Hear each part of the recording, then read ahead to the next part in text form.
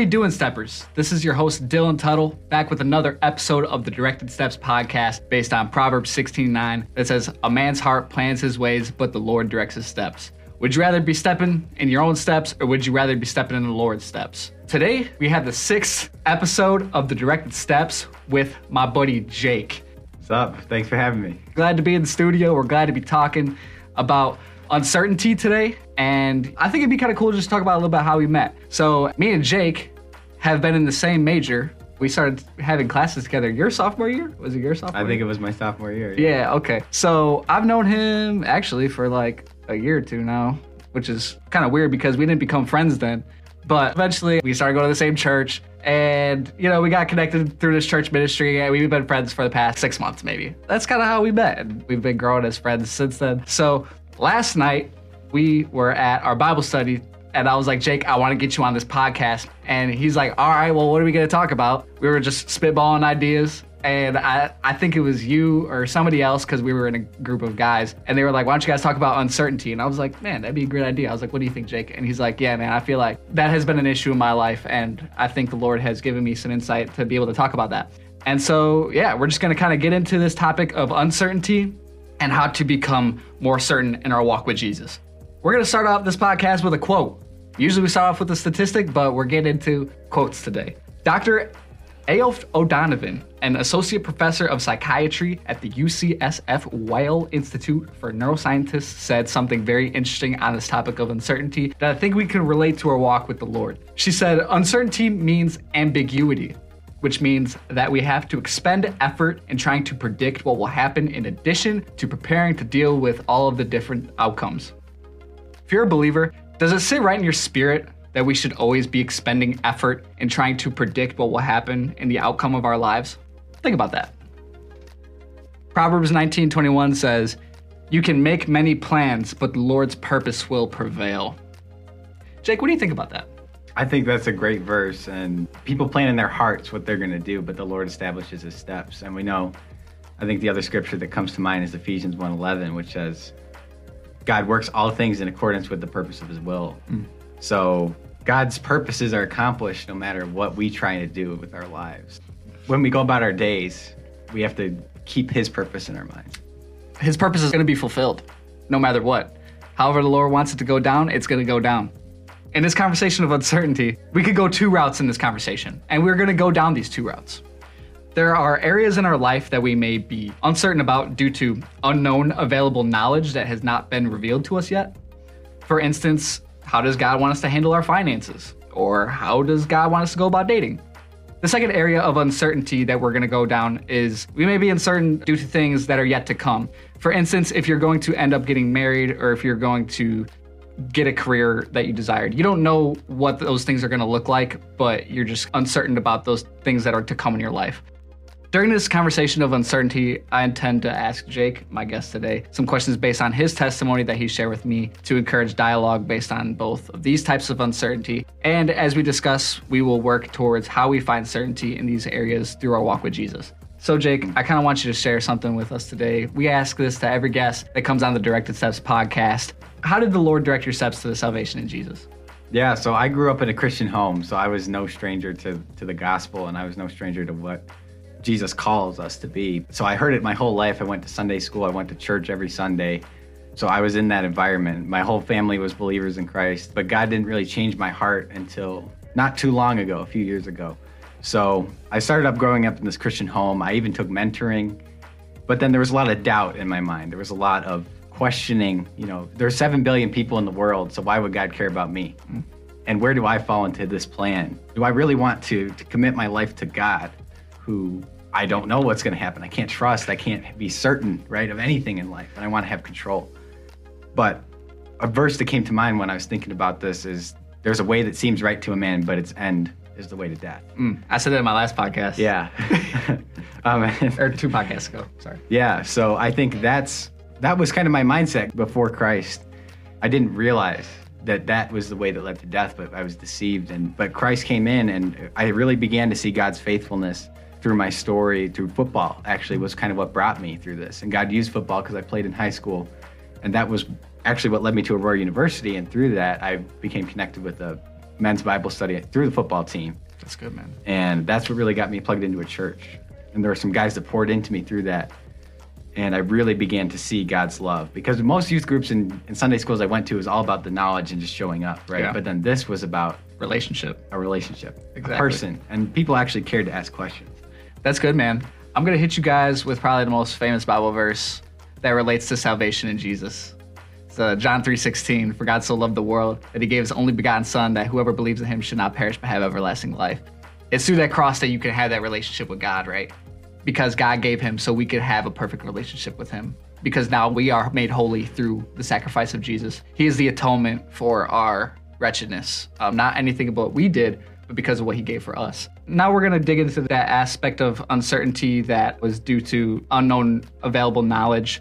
And you shared this with me in your testimony a little bit about an area of uncertainty in your life. What made you feel uncertain about God's love for you in your walk with Jesus? I kind of had this feeling of loneliness, like no one understood me. No one understood the daily pain that I had.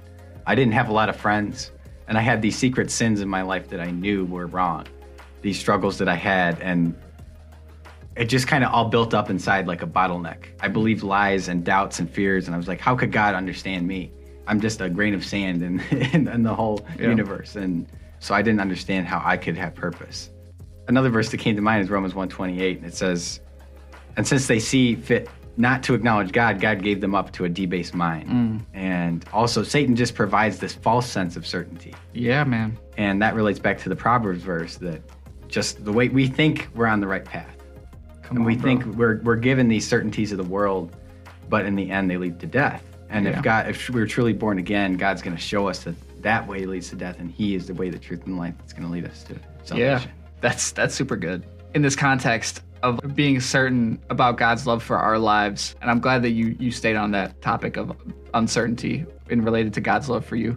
I think Psalms 139 is a great chapter to become certain about God's love for you, because I think everybody kind of says, oh, God loves you, but you don't know why God loves you or how God loves you. And I just want to kind of go over some verses in Psalm 139 that have been super impactful on my life and understanding God's love for me. The first verse says, "Oh Lord, you have examined my heart and know everything about me." He knows every detail about you. How would somebody who doesn't love you want to keep up with you that much? Yeah. And then the fifth verse in Psalm 139 says, "You go before me and follow me. You place your hand of blessing on my head." He's with you everywhere you go. There's not a time in your life where he wasn't with you. Verse 13 says, "You made all the delicate inner parts of my body and knit me together in my mother's womb." He knew exactly what he was doing when he created you. He has a purpose for your life. There's a purpose for why you're here on this earth, and he wants to reveal that to you. He wants you to be certain about that love and that purpose in your life. The last couple verses that I'm going to touch on is 17 through 18 that says, "How precious are your thoughts about me, O God? They cannot be numbered. I can't even count them. They outnumber the grains of sand. And when I wake up, you are still with me." That thought of how precious his thoughts are about me, they're more numbered than the grains of sand. That is one of the most perfect descriptions of God's love for us. He's consistently thinking precious thoughts about us, and they cannot be numbered. How I look at the uncertainty of God's love in our lives is through that chapter, and I think it's great encouragement. So my next question for you, Jake, is what made you feel uncertain about God's purpose for your life? So going along kind of like what I said before, I wasn't sure if I was even a part of God's plan. I didn't doubt that God existed. I knew God existed. But a lot of people talked about, if God predestines people to be saved, well, I'm like, well, what if I'm not a part of his plan? What if God didn't choose me to do great things for him on this earth? And I think that kind of weighed me down. That was another lie of false certainty in my life. And so I was like, I just don't see God working in my life. And I believed these lies that I was alone, that God didn't have a purpose for my life and he couldn't change me. And again, I faced the guilt and the doubt and the fears of my life, and I just kind of became isolated and trapped in my own mind, facing my own lies. And I even had anger towards God, because why wouldn't he have a purpose for my life? He doesn't understand me. He's just using me for whatever purpose he wants to accomplish, but he doesn't really care about me. And so I think a verse that came to mind with this was, "The one who doubts is like a wave of the sea that is driven and tossed in the wind. For that person must not suppose that he will receive anything from the Lord. Come on, man. He's double-minded and unstable in all his ways." And if I'm being truthful, that's where I was. And God won't give you anything if you don't have faith in him. But he uses that time when we're being tossed by the wind To teach us a lesson.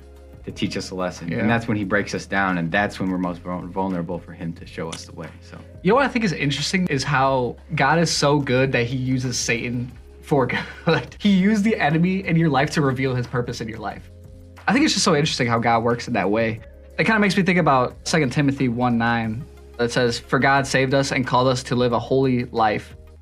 He did this not because we deserved it, but because that was his plan before the beginning of time to show us his grace through Christ Jesus."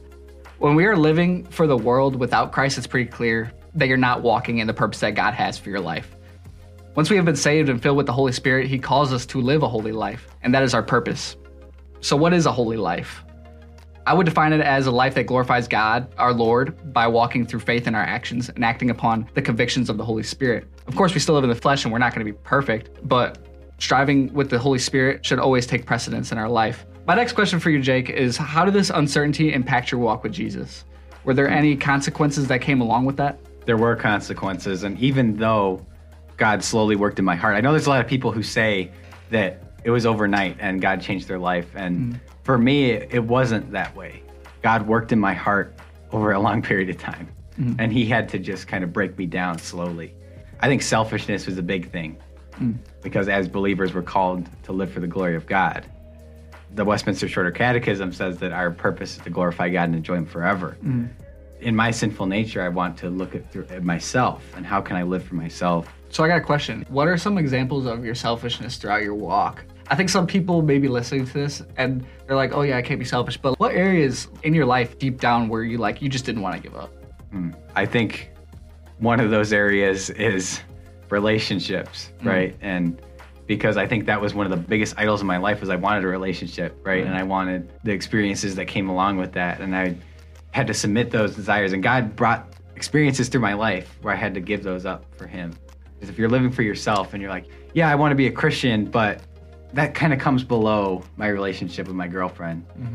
And, you know, we're not glorifying God in our relationship right now. And I'm just kind of putting God off to the side for this.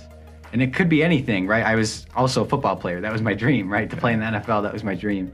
God called me away from football. And there was one day where I woke up and I could never play football again. That's basically what happened. And, you know, God called me away from that. And he called me away into the church and ministry. But there's just been so many things in my life that I went into it thinking, this is what I want. And God said, okay, really? You want that? I'll give it to you. And you can see how it can self-destruct by your own sin. A lot of this uncertainty creates a lot of anxiety. And Proverbs 12:25 says, anxiety in the heart of a man causes depression, but a good word makes it glad. I'm thinking in all the times in my life when I've been uncertain, when I'm not trusting that the Lord is going to provide, anxiety dwells in my heart because I'm trying to do it on my own behalf. But when I get in the word and it speaks to my heart to put my trust in the Lord, or in your case with being selfish, you listen to the Holy Spirit rather than your own selfish desires. When I get around solid believers and they encourage me to press on, be diligent towards trusting that I don't need to know the details about every little thing, and the Lord is going to work through the mess, that's when I see freedom from this crushing anxiety, because the anxiety can be crushing. Anxiety tells you that you're not going to be able to do it. Can you do it? Will you ever be enough? I don't know about you guys, but I can't stand being anxiety ridden.